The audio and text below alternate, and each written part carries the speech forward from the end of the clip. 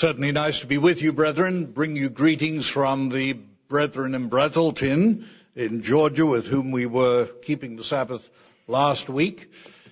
It's always interesting going back to some of these outlying churches to see the growth and the development. And Brazelton is almost pushing the limit on its hall these days.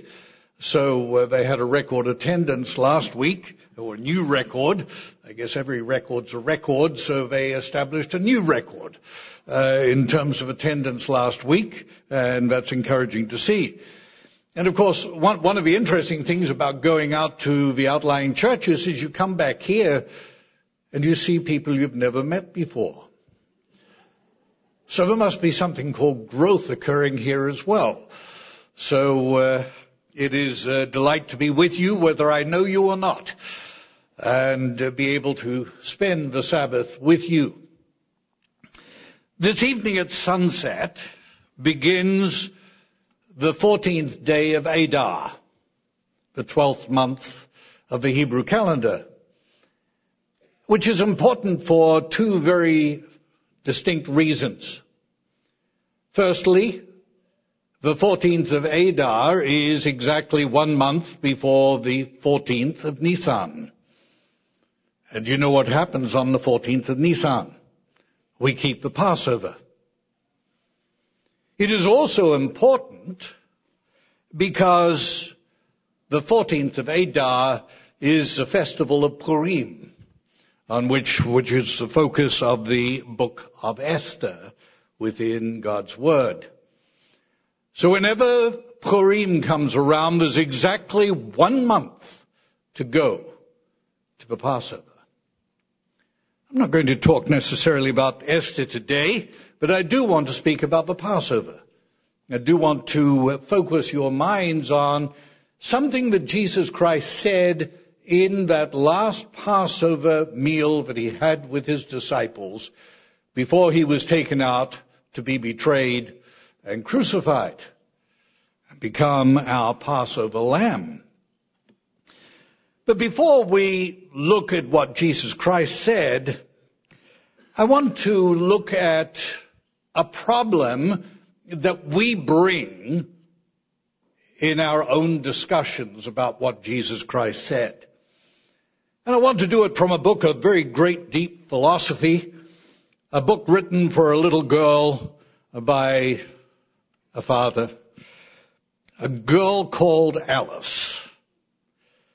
And she had a book entitled Through the Looking Glass. And in chapter 6, we find Alice involved in great discussion with none other than Humpty Dumpty. Now, of course, this obviously had to be before his great fall. And I think we can read into what Humpty Dumpty says why he had a great fall. Okay, so these things are, you might say, inherent in the text. But in having this discussion between Alice and Humpty Dumpty said, when I use a word, I'm supposed to say that in a more scornful tone. When I use a word, said Humpty Dumpty in a rather scornful tone, it means just what I choose it to mean. Neither more nor less. To which Alice responded, the question is, said Alice, whether you can make words mean so many different things. To which Humpty Dumpty replied, the question is, says Humpty Dumpty, which is to be master? That's all. Now you might say, word games. Maybe. But there is a truism on both of accounts that both Humpty Dumpty was making and that Alice was making. Words can mean different things, as Alice suggested, leading to confusion. We talk about Britain and the United States being two countries separated by a common language. Okay, for the English in the audience, I hope you understand me this afternoon. Jamie. If we examine the applications of words in a dictionary, such as the Oxford English Dictionary, you find that many common words have a variety of applications far beyond what we would normally accept. Some, over a period of centuries, have reversed their meaning or taken on a radically different application. Now, most of you are probably not that readily acquainted with the Oxford English Dictionary. It is to the world of dictionaries what Strong's Exhaustive Concordance is to the Bible, compared with, say, Cruden's Concordance, or the thing that you may find occupying a few pages at the back of your Bible. It's a very exhaustive dictionary of the English language, now available online, but otherwise you've got to buy about 20 volumes of it. You can get a 2-volume edition from Amazon with a very powerful magnifying glass so that you can read it. So I'd like to introduce a word. What do we understand by the word friend? Now, I ask this because this is a word that encompasses a vast range of meanings and applications. And just to give you an idea, the Oxford English Dictionary provides 13 applications of the term in its online edition. Merriam-Webster's provides 5 different applications of this term. Now, rather interestingly, in the variety of usages, the term friend has created misunderstanding in the church before today. I remember back in the 1970s, Mr. Armstrong was visiting world leaders, and he would write that he was a friend of a particular world leader, let's say Haile Selassie, the emperor at that point of time of Ethiopia, or another personage of note who he had only met on maybe one occasion. In so doing, in describing this person as a friend, Mr. Armstrong was using the idea of an acquaintance. This person was an acquaintance of mine, which is, according to the Oxford English Dictionary, an appropriate understanding of what the word friend can mean. It's a permissible usage of the term friend. Of course, the people who question this, how can you be a friend of a person after only one meeting, hadn't consulted the Oxford English Dictionary before they did so, because they thought a friend was a confidant, someone whom you shared your innermost feelings with. And how do you do that with a person after you've only met them on one occasion? Well, they were primarily British brethren at that point in time, as I remember, at least the ones I heard of, because I was involved with the church in Britain and so forth at that time. But I want to give you an idea of some of the challenges we have, because we talk about Friend Day. It's diluted by a thing called Facebook. I can be asked to befriend someone. And friend simply means I have clicked on the accept button. Right? I saw one lament from one of our brethren in Africa the other day, who obviously is somewhat new to Facebook. And he said, I've got all of these friends, and no one wants to talk to me. Okay, so what do we talk about in terms of friends? So we all end up with friends who we've never met, and short of the kingdom of God, we may not be likely to meet them and shake their hand and learn how to pronounce their name correctly this side of the kingdom of God. So today, we find people can be a friend of the animate and the inanimate. We can become the friends of the earth. tree huggers, as we call them in Britain. We can be a friend of the British Museum. You go up there to those great big Portland stone pillars that hold up the edifice. Give it a big hug. I'm a friend. No, they actually want you to give them £5 or £20 so that you can be classified as a friend. All right, so we have this word friend. What does it mean? To a large extent, it depends on what you want to make it mean. You're Humpty Dumpty, aren't you? You can be friends in a Facebook style, or you can be friends of a different ilk, as the case may be. So what did Jesus Christ really seek to convey in the expression of being a friend of God or of the Son Jesus Christ? What does it mean? Does he want us to get different meanings based upon whatever we bring to the discussion? Does he want us to be in charge of deciding what it means to be a friend? Why is it important? I would say this is very important, brethren, because Jesus Christ used this idea of friendship as a definition of our relationship with our Heavenly Father and His Son. So it defines a relationship we have together. It's not a Facebook relationship. In so doing, in understanding it, it will influence the way in which we pray. Because if you're praying to someone who you perceive to be a friend, how is that going to differ from someone who you wonder, does he have any interest in me?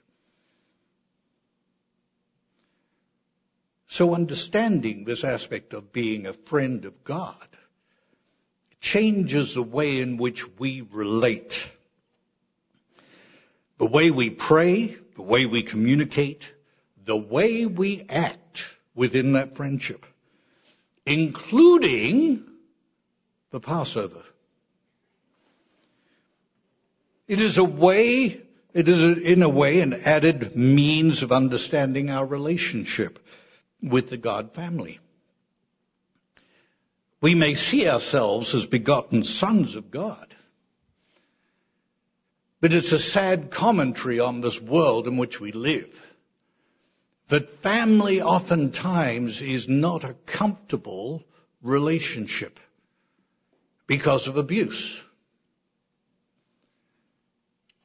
Anyone who's been in the ministry can attest to that. You see just how endemic abuse in families can be. And as a result of that, people can want to, I'm not sure about a family relationship. So many people don't see a family as a loving, caring, nurturing relationship that the Eternal desires to have with us. So the Eternal, the Father in His wisdom, has used other analogies to convey the intensity of feeling that He and the care and concern that the Father and His Son desire to have with their people, so that no one's left out. He can be our shepherd. He can be our rock, something we can depend on, means that convey, that support, care, and relationship He desires to have with us. So I put it to you, brethren, that this idea of friendship is an expression of that desire as well. But it has an application to us as a community of people as well. Because if we are going to be friends of God, what does it say about our relationship to one another? We have to be friends also, right? We have to be committed to that. Many have developed what I would consider to be very good friendships over the years of being in the church. I've seen that. Sometimes they're more obvious and more apparent than others. Families are very close to one another. But as a minister, I've often been surprised by those unknown friendships where people have gone out of their way to try and take care of maybe a less fortunate member of the church. They've done it, you might say, below the radar because they're not wanting to blow their trumpet about it. They're seeking to help somebody. They see a need. They see the responsibility they have as an individual who is part of a family of God to help that individual and go out of their way to do so. And I've been surprised and I've been very warmed by the way in which people have done that. Because that is the way of God in action. Being responsible for one another in that way. And I also understand as well the way in which some people can so easily slip between the cracks. I remember one man that I was counseling with, and I came to realize he had lost his best friend in the church. And he was his only friend in the church. And it had a profound effect on him. Very, very much so. So we have a responsibility as people. Now, I would say this. I would say this is something that I've observed as well in terms of a ministry, where oftentimes there are no real deep friendships. Deep friendships are a rarity. There may be camaraderie, yes, but because of the nature of the job and the transient nature of where we are, or peripatetic nature of the ministry, oftentimes we don't develop the friendships that we should do. So I don't speak to you as an authority on friendship today. But I speak to you as someone who is seeking to come to understand what Jesus Christ is desiring to have with you and me. Obviously, a starting point with this is James chapter 2. James, the brother of Jesus Christ, in chapter 2 talks about Abraham. We come down to the end of the chapter, and he makes a wonderful statement about Abraham. I believe, if I remember correctly, I gave a sermonette on this many, many years ago. And I wished I could remember what I said. But then it was probably irrelevant. Little did I know what it was saying. Verse 23, it said, the scripture was fulfilled which says, Abraham believed God, and it was accounted unto him for righteousness. And he was called the friend of God. So Abraham was called the friend of God. A wonderful statement to make. Friends of God. James was not making a new comment about Abraham here. He was stating what had already been established in Scripture. But in making that claim and restating that claim, he used the same Greek term that John has used in his gospel to encompass the idea of friendship that Christ spoke about with his disciples. So let's turn to John chapter 15, a section of Scripture that we read at the Passover every year as we conduct the Passover or as we take the Passover. John chapter 15, and we're going to read from verses 12 through 17. Now, of course, John chapter 15 starts with a different analogy. It talks about Jesus Christ being the vine, and the Father the husbandman, and we are the branches, and we are to bring forth much fruit. And that concept of bearing much fruit is conveyed in this section as well. But he starts in verse 12, John 15, verse 12. This is my commandment, that you love one another as I have loved you. Now, this is a restatement, isn't it, of John 13, verse 34, which we read at the very early part of the section of John 13 through 17. So a restatement is given here. My commandment that you love one another as I have loved you. Verse 13. Greater love has no one than this, than to lay down one's life for his friends. Giving of yourself for others is the greatest form of love possible.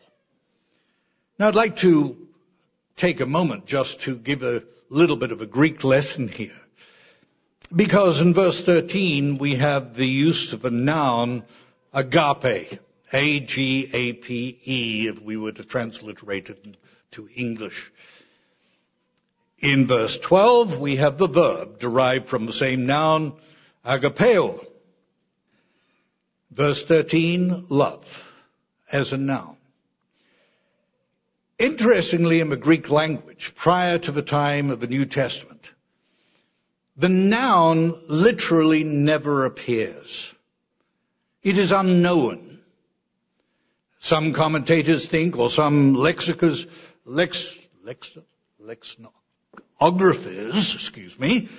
consider, well, maybe this was not appropriate speech and was excluded from the Greek language. The verb appears frequently, but the noun almost never. Yet in the New Testament it appears 116 times. And 28 of those are in John's writings. So John is very focused upon this aspect of agape. And so he said, greater love, greater agape has no one than this, than to lay down one's life for his friends. And you are my friends, if you do whatever I command you. No longer do I call you servant, for a servant does not know what his master is doing. But I've called you friends. For all things that I heard from my Father I have made known to you. You did not choose me, but I chose you and appointed you that you should go and bear fruit, and that your fruit should remain. But whatsoever you ask the Father in my name, he may give it to you. These things I command you, that you love one another. So Jesus presents some essential elements of being a friend in this verse.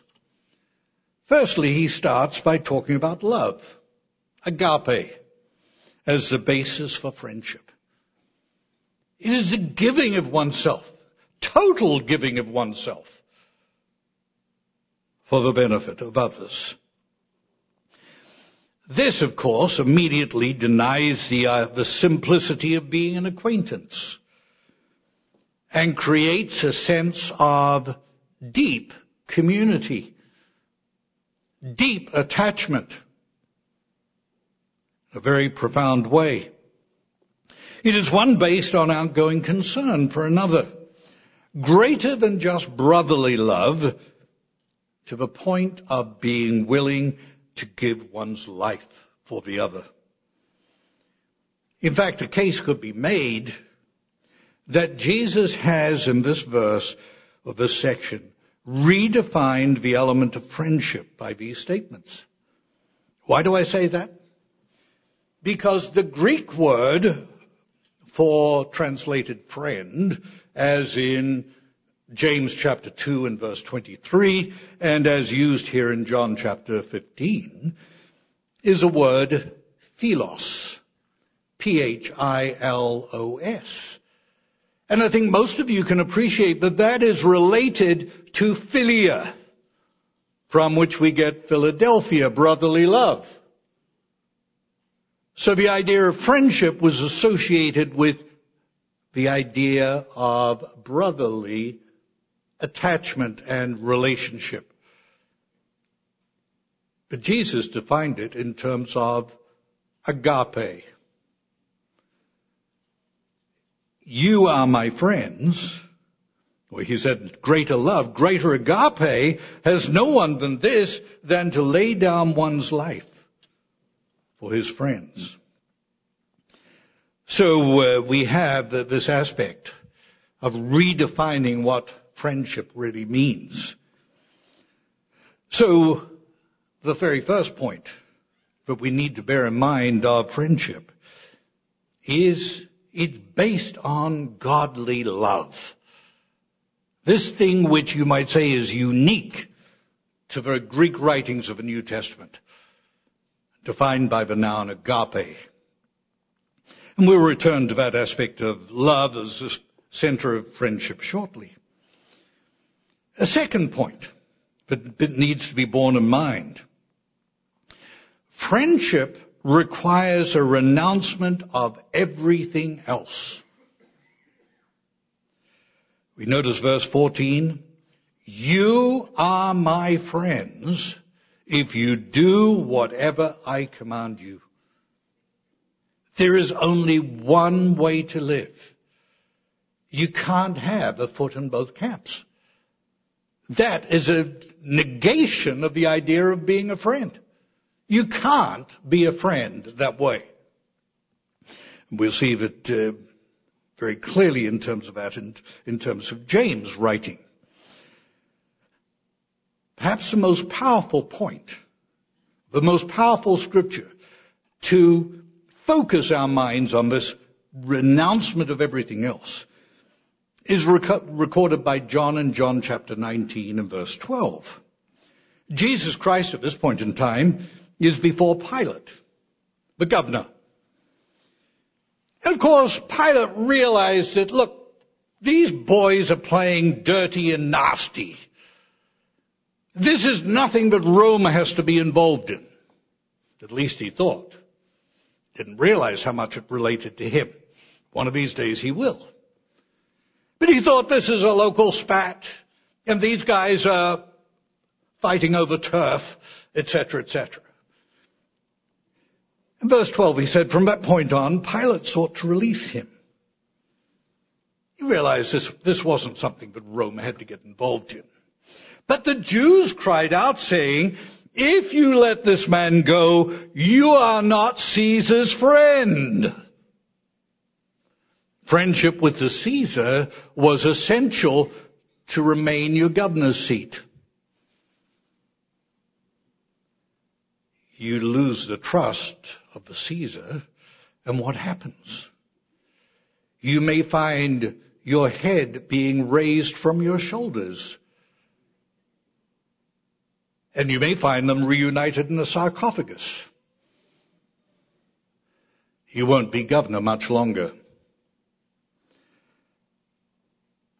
As John continues, whoever makes himself a king speaks against Caesar. Okay, you want to be a friend of Caesar's, you can't befriend this guy. It's all or nothing. It is a total way of life. It's not an either-or, it is an either-or situation, should I say. It's a for or against situation. There's no middle ground that you can occupy. There's no possibility here of loving Jesus Christ and the world at the same time, which of course is a point that James makes a little later in his chapter. James chapter 4. Now when James in chapter 4 talks about the people and the conduct of the people, he's talking about people like you and me who want to have a relationship with Jesus Christ. But because of our own weaknesses and because of a lack of maybe God's Holy Spirit in our lives, or the lack of vision on our part, we allow ourselves to be distracted into the cares of this world and the deceitfulness of riches. James chapter 4 and verses 4 and 5, he says, "Adulterers and adulteresses, do you not know that friendship with the world is hostility with God?" Now, these are people who would have heard the comments that John records in his gospel about being a friend of Jesus Christ. But he said, you can't be a friend of this world because that is a state of hostility to Jesus Christ. A very powerful statement for us to bear in mind. Previous chapter but 1 and chapter 2, he introduced us to Abraham as being a man who was a friend of God. What does it say about Abraham? He was totally committed to God's way of life. Totally committed to it in a remarkable way. But now he's telling the church that if we want to be the friend of this world, we make ourselves an enemy of God. He said in verse 5, "Do you think that the scripture says in vain, the Spirit who dwells in us yearns jealously?" The eternal Father wants us to have a relationship with Him. And He's upset if we allow our relationship to drift off somewhere else. That's not friendship. Friendship is a level of commitment, unquestioned commitment to that way of life. The Father wants His Spirit to interact with the human spirit within us. And He doesn't want that human spirit to interact with this world. It is a battle of the worlds that we're involved in. We may not consider our lives in that way, but we need to. I mentioned the Feast of Purim occurring tonight, tomorrow, until tomorrow sunset.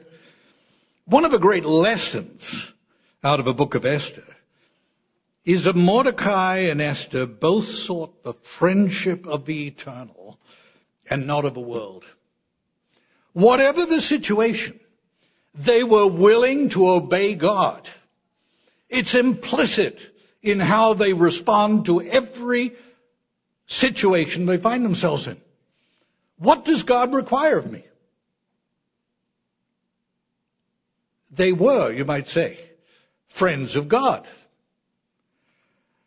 Whatever the situation, they obeyed God's word rather than seeking to avoid the penalties the world was going to throw at them. Let the eternal deliver us in a very powerful way. So when Paul speaks to the church at Corinth in 1 Corinthians chapter 11 of taking the Passover in a worthy manner, we have here a definition of what it means to be worthy. Am I truly a friend of God? Am I truly committed to His way of life, of having His Spirit guide me and direct me in a very powerful way? So we can ask ourselves a question in terms of, am I worthy? By simply asking, who is my friend? Is it Jesus Christ or is it the world? Or maybe we need to rephrase that and say, who am I friends with? Jesus Christ or the world? Because bear in mind, if we try and make it Jesus Christ and the world, Jesus Christ has said, forget it. You're not there. You're a friend of the world. There's no middle ground in terms of it. So this aspect of being friendship requiring a renouncement of everything else is very, very important for us to bear in mind. Very important to bear in mind in terms of keeping the Passover. Third aspect of friendship that comes out of these words of Jesus Christ is that friendship is revealing. You go back there to verse 15. He said, no longer do I call you servants, For a servant does not know what his master is doing. But I've called you friends, for all that I heard from my Father I've made known to you. So this aspect of being revealing is very important. There are no secrets, so to speak. No areas of life that are off limits. Jesus Christ wants to make his Father's purpose, or his Father's purposes, plain to us, so that we understand where he is going. What is purpose for humanity? Why are we here? That great question that no one really has an answer to. What's it all about? He wants us to understand that. It's one of those incredible things of understanding the way of God. I can remember when I went to Ambassador College and sat in Bible classes and sort of like a sponge soaked it all up. And I look over the years and I look at those with whom I breathed the air in that classroom. Listened to the same teacher. Read from the same book. And for some of them, it didn't seem to reveal anything. It is one of those incredible things that we understand, that we appreciate. You're here because you appreciate what has been revealed to you by Jesus Christ as a result of his desire to have a friendship with us. And that's a very powerful thing to understand. The Eternal has revealed this to us. So as I said, Jesus Christ wants to make his Father's purposes clear to us so that we can understand where he is going, what is purpose for humanity. And we keep the holy days for that purpose, right? We understand these things. Of course, the same was true for Abraham. If he was a friend of God, that meant the Eternal revealed things to him, correct? About his plan and purpose. Genesis chapter 18. And we'll pick it up in verse 16. This was the occasion on which the Eternal and the angels appeared to Abram on the plains of Mamre, and the promise was given of Isaac to be born in a year's time. And they were, of course, the Eternal and the angels were on their way to see what the situation was in Sodom and Gomorrah. You might say it's not too much different setting, is it, from the world in which we live today? In chapter 18 and verse 16, the men arose from there and looked towards Sodom, and Abraham went with them to send them on their way. And the Eternal said, "Shall I hide from Abraham what I'm doing? Am I going to hide my purposes? Since Abraham shall surely become a great and mighty nation, and all the nations of the earth shall be blessed in him. For I have known him, in order that he may command his children and his household after him, that they may keep the way of the Eternal to do righteousness and justice, that the Eternal may bring to Abraham what is spoken to him." Why should I not let Abraham in on what our plans are? He's my friend. He's committed to my way of life. Totally committed.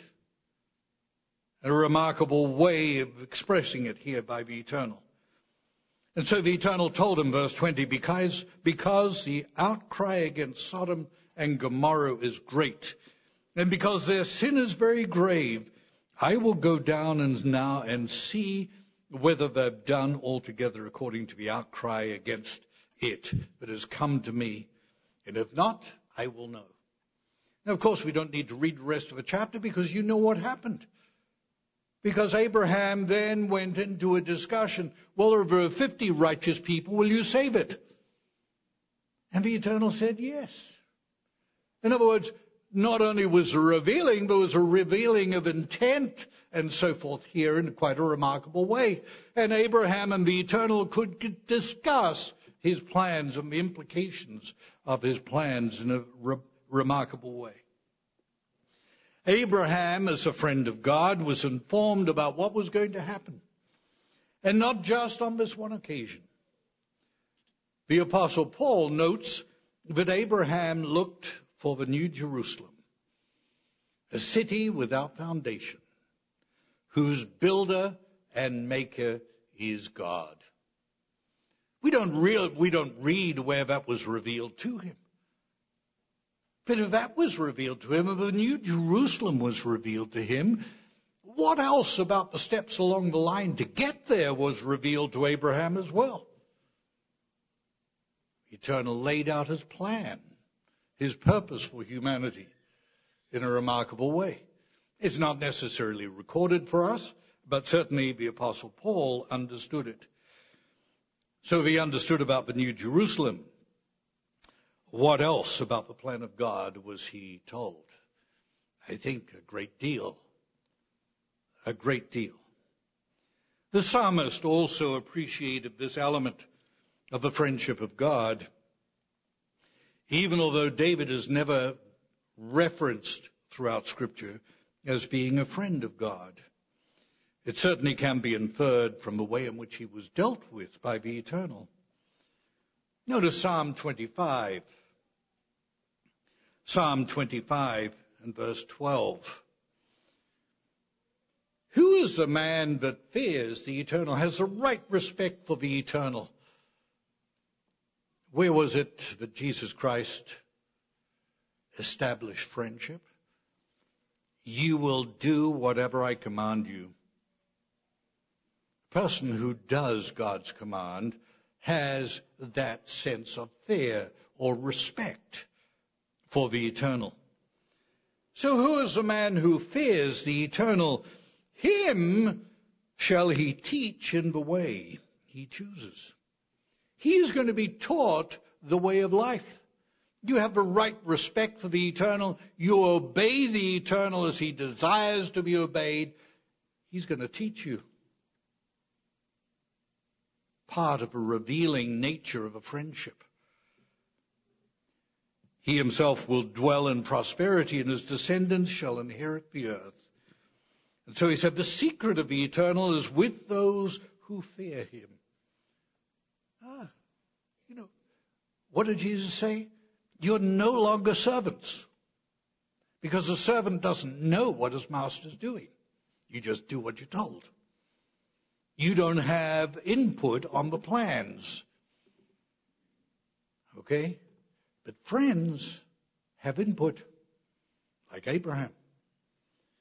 And so here David said, the secret of the Eternal is with those who fear him. They know where the Eternal's going. It's been revealed to them, made clear to them. And he will show them his covenant. And so the psalmist finished there in verse 15 by saying, my eyes are ever toward the Eternal, for he will pluck my feet out of a net. He will take care of me. I don't have to worry about these things because I'm reliant on him. He's my friend.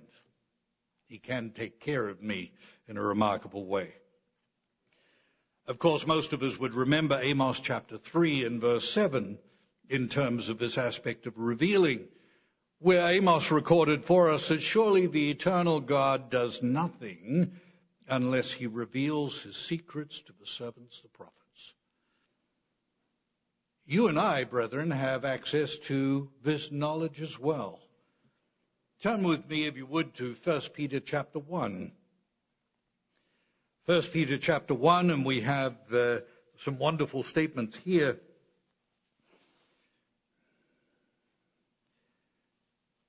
Let's pick it up in verse 6. He said, in this you greatly rejoice, though now for a little while, if need be, you're grieved by various trials. We have trials. That the genuineness of your faith, being much more precious than gold that perishes, though it is tested by fire, may be found to praise, honor, and glory at the revelation of Jesus Christ. We've not seen him, but we love him. We have this relationship. Though now you do not see him, yet believing you rejoice with joy inexpressible and full of glory, receiving the end of your faith, the salvation of your souls. Verse 10, he said, of this salvation, the prophets have inquired and searched carefully, who prophesied of a grace that would come to us. We put it in the present tense. Searching what or what manner of time the Spirit of Christ who was in them was indicating when he testified beforehand the sufferings of Christ and the glories that would follow. To them it was revealed, not to themselves, but to us. You and me sitting in this room. To us. They were ministering the things which have now been reported to you through those who have preached the gospel to you by the Holy Spirit, sent from heaven. Things, he said, which angels desire to look into. See, Jesus Christ wants to share this with us. This is things that the angels get excited about apparently as well. Does it excite us to the same degree? Do we really see the plan of God and his purposes as being the real, ultimate solution to the problems humanity faces? We have to, don't we? We have to be totally committed to that. Jesus Christ wants us to appreciate that with him, just as the Father does as well. Just, you might say, as the angelic hosts do as well. Let me put it in a context for you in terms of Revelation. Today, and I speak in terms of 2017 rather than the 11th of March, today in the 21st century, a lot more Christians keep the Feast of Tabernacles than when I first heard about the church in 1962 or thereabouts. I would say a lot more Christians are concerned about the Feast of Tabernacles than was the case in, say, the mid-1980s. It is a fashion in certain forms of churches to now keep the Feast of Tabernacles. Not necessarily in the way we do, but each year of the Feast of Tabernacles, 8,000 to 10,000 Christians descend on Jerusalem to keep the feast. Actually, they far outnumber the Jews who are in Jerusalem to keep the Feast of Tabernacles by a big way. Of course, everyone in Jerusalem is very happy to see these 8 to 10,000 people coming for the Feast of Tabernacles. Cash registers are ringing quite nicely, thank you. Yet those people have no inkling of the plan of God. Absolutely no understanding of it whatsoever. They spend their time in Jerusalem trying to win Jews for Jesus,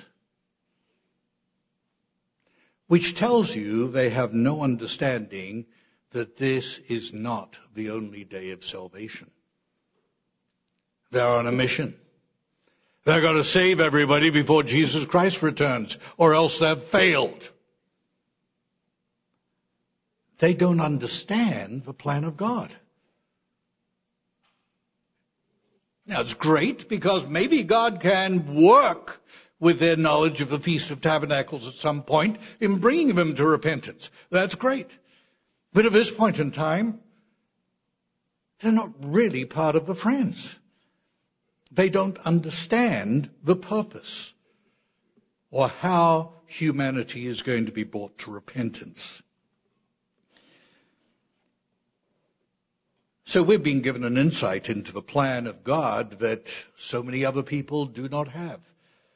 As devout and as keen and as diligent as they might be.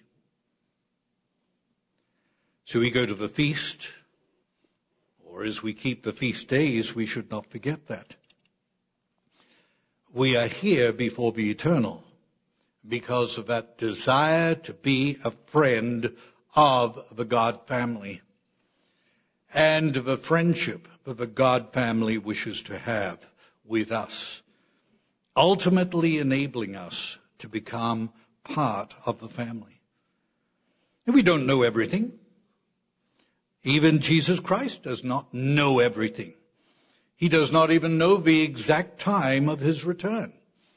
Now, I realize this, that somebody else has worked it out for him, and Jesus Christ eventually will catch up with that person and come to understand what he's supposed to be doing. I speak as a fool. I don't know how many churches I've been into before today, and someone sitting at the back sort of susses you out afterwards and said, I've worked out when Jesus Christ is returning. You thought, have you read the New Testament? What are you spending your time on? Okay. So not everything necessarily is made known from the Father to Jesus Christ, and maybe the Father hasn't come to the exact timing of when it's going to be. I would say that would surprise me if the case, but Jesus Christ doesn't know. It hasn't been made known to us as a result. This brings us to the next point. I'd say the fourth point on friendship, and that is trust. There are two elements here, because trust is a true two-way street, isn't it? How do we handle ourselves towards our friend? Is our behavior representative of a friendship, or does it undermine that friendship? We were in 1 Peter chapter 1, so let's go down a few verses to verse 13. Because verses 13 to 16 tell us what the God family requires from us as a part of a friendship. They want us to build godly character so that we can remain for all eternity. And so verse 13 says, therefore gird up the loins of your mind, be sober, and rest your hope fully upon the grace that is to be brought to you at the revelation of Jesus Christ. As obedient children, not conforming yourself to your former lusts, as in your ignorance, not doing what James was correcting the church over, right? Becoming friends of the world, but remaining true to the calling and doing what Jesus Christ has commanded us. He said, as he who called you is holy, you also be holy in all your conduct, because it is written, be holy, for I am holy. What is my response? What is my trustful response to Jesus Christ and the Father as a result of being called into this friendship? To be holy. And you can't do that by being a friend of the world, as we've already established. The Father and Jesus Christ have initiated our friendship, and they expect us to live up to that friendship. They expect that without question.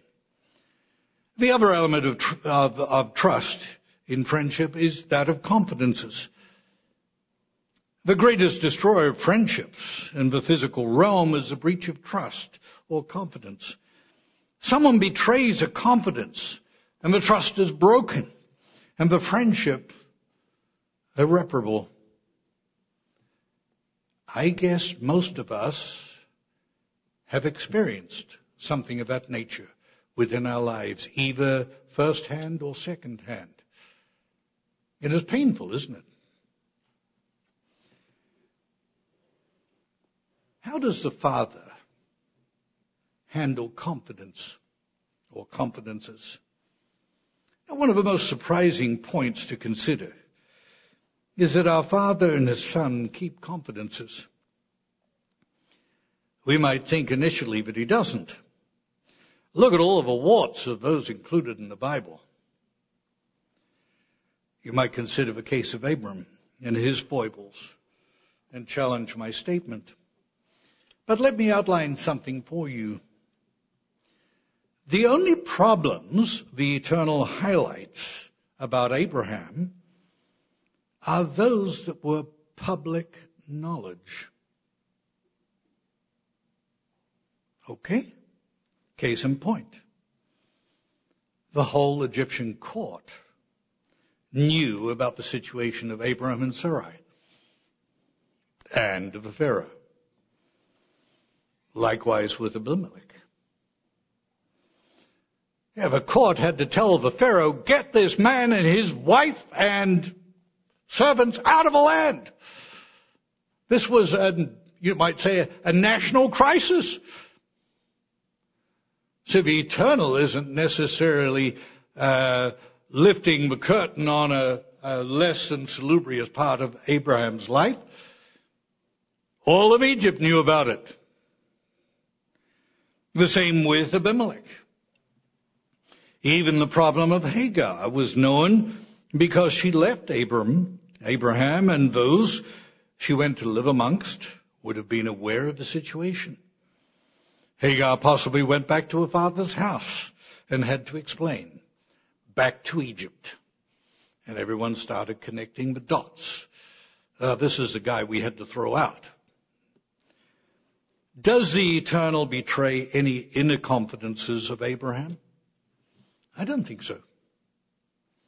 We may try and analyze Abraham in part with the knowledge at our disposal. But we've got pretty slim pickings, haven't we? He lived 165 years, of which 95 years are encapsulated in 12 chapters. How much do we really know about Abraham's life? We know how the Eternal saw him at the end. Faithful, dedicated to his way of life. A man who the Eternal could say is my friend. That's what we really know. Not much else to know. I think the same scenario can be set up for all of the other patriarchs and people with whom the Eternal worked. Paul later expounded the point to Timothy when he stated in 1 Timothy chapter 5 and verses 24 through 25, where he said, some men's sins are clearly evident. Abraham in the Pharaoh's court, David with Bathsheba. How do you cover them? They are so public.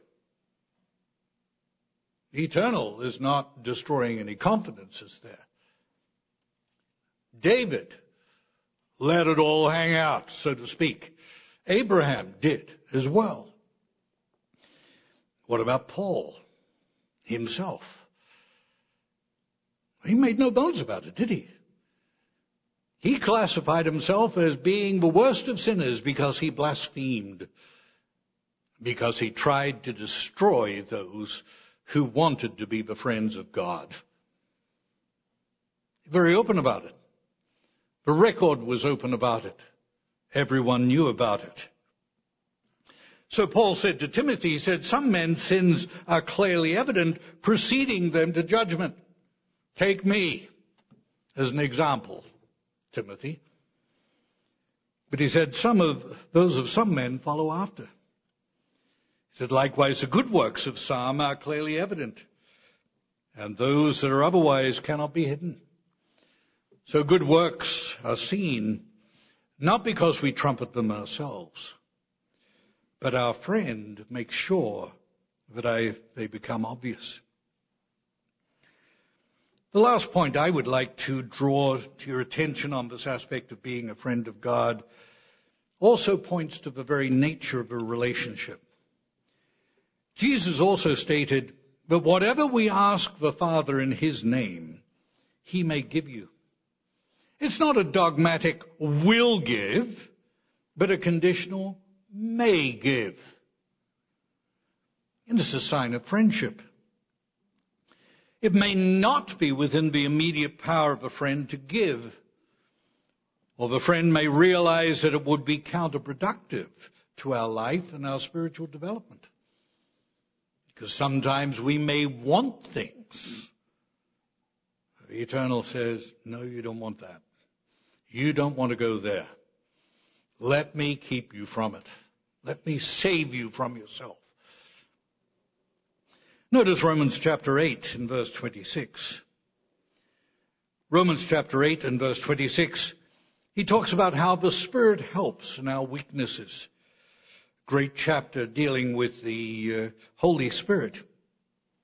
He says, we do not know how we should pray for as we ought. What is it? We may be praying for various things. We may be wanting a particular person to be called into God's church. We may be wanting the gospel to be preached in a particular area. And the Eternal says, I want over here, please. I want somewhere else. I want so on. He said, the Spirit itself makes intercession for us with groanings which cannot be uttered. We may have all the enthusiasm, the desire, but oftentimes we don't necessarily see it in terms of God's plan and his purposes, the way in which he sees it. And so he helps it to be directed. Verse 27, now he who searches the heart,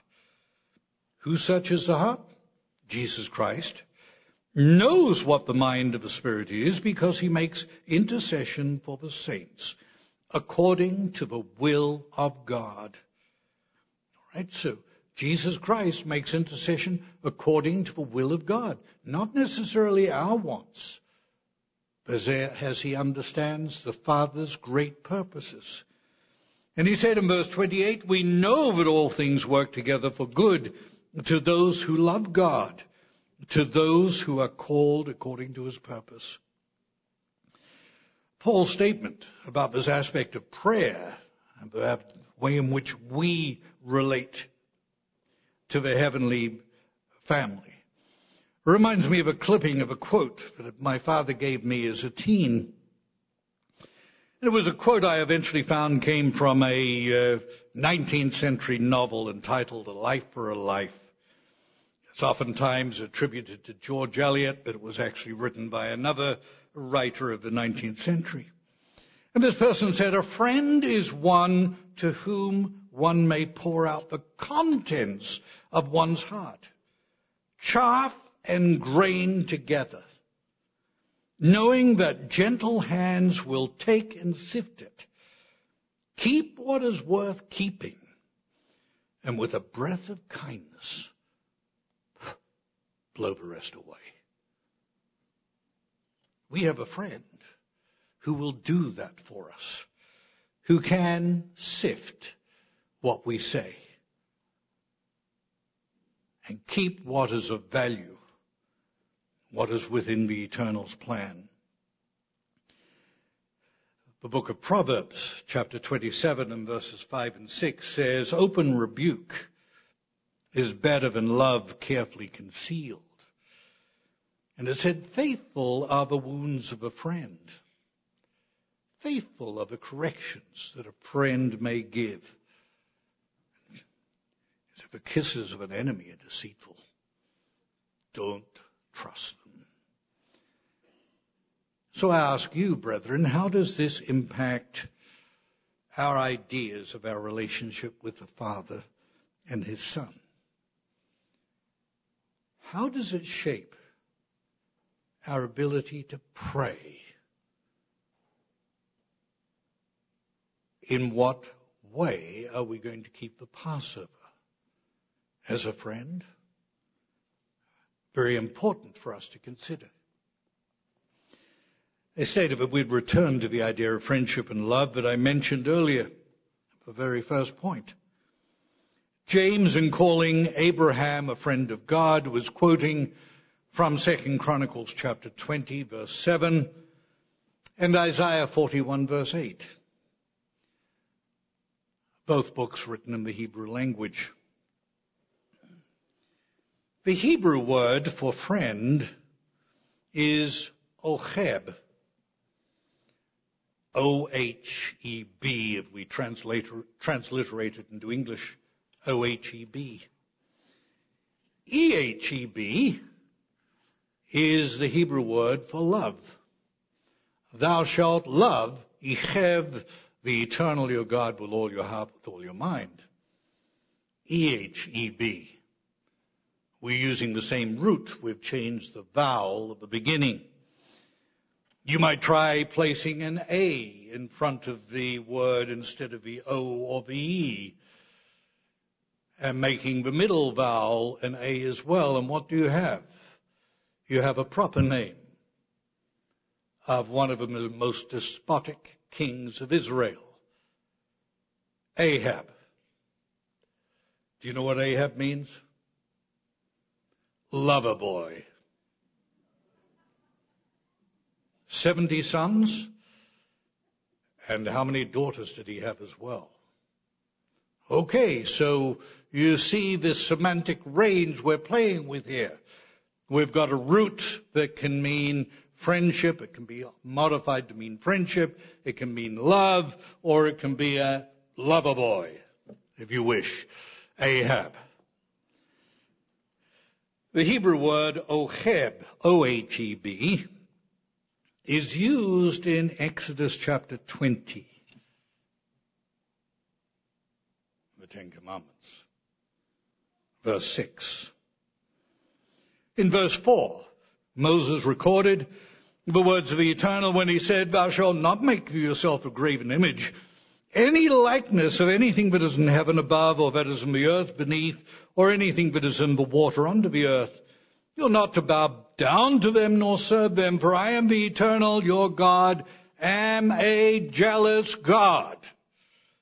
So once again, we get this idea of jealousy and friendship that we read about in James chapter 4, reiterated for us, or established for us better in Exodus chapter 20.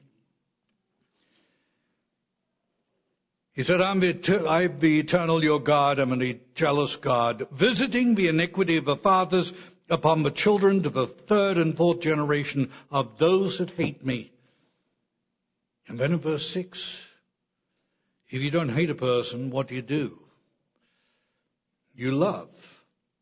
Or more specifically, you are a friend.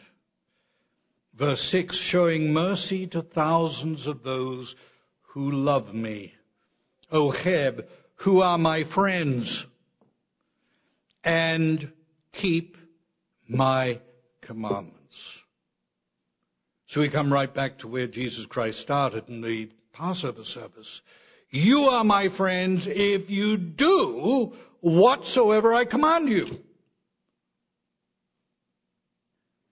The very first requirement of friendship is obedience. It's rather interesting to look at this word in the Hebrew. One of the Hebrew dictionaries makes this comment on the word ochev. It said, one who loves, i.e., one who actively seeks association, relationship, and friendship in covenant relationship, which may include feelings of affection. That brings us right back to the point Jesus Christ was making with the disciples in John chapter 15, where we really started, isn't it?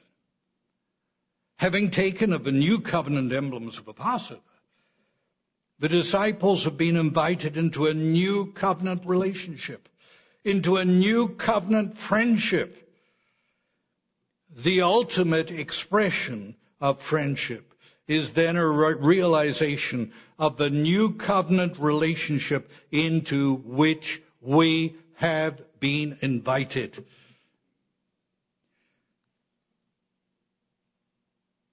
We have been invited individually and collectively into that relationship. It requires something of us. It requires a level of commitment on our part. A commitment that Jesus Christ is showing he is more than willing and has been more than willing to measure up to by being prepared to give his life for you and me, for all of God's people. You might say in terms of the community of the church, What does it say about our relationship one towards another? We should be friends in the same relationship, one with the other as we are with the Father and the Son. It should shape our relationships one to another. And we can discuss those things at a future period of time. So, brethren, as of sunset tonight, we have 1 month to prepare for the Passover, to determine whether we are truly prepared to be a friend of Jesus Christ and the Father, or whether we are going to be a friend of the world. You can't play it both ways. It's either or. I know where I want to be. See you there.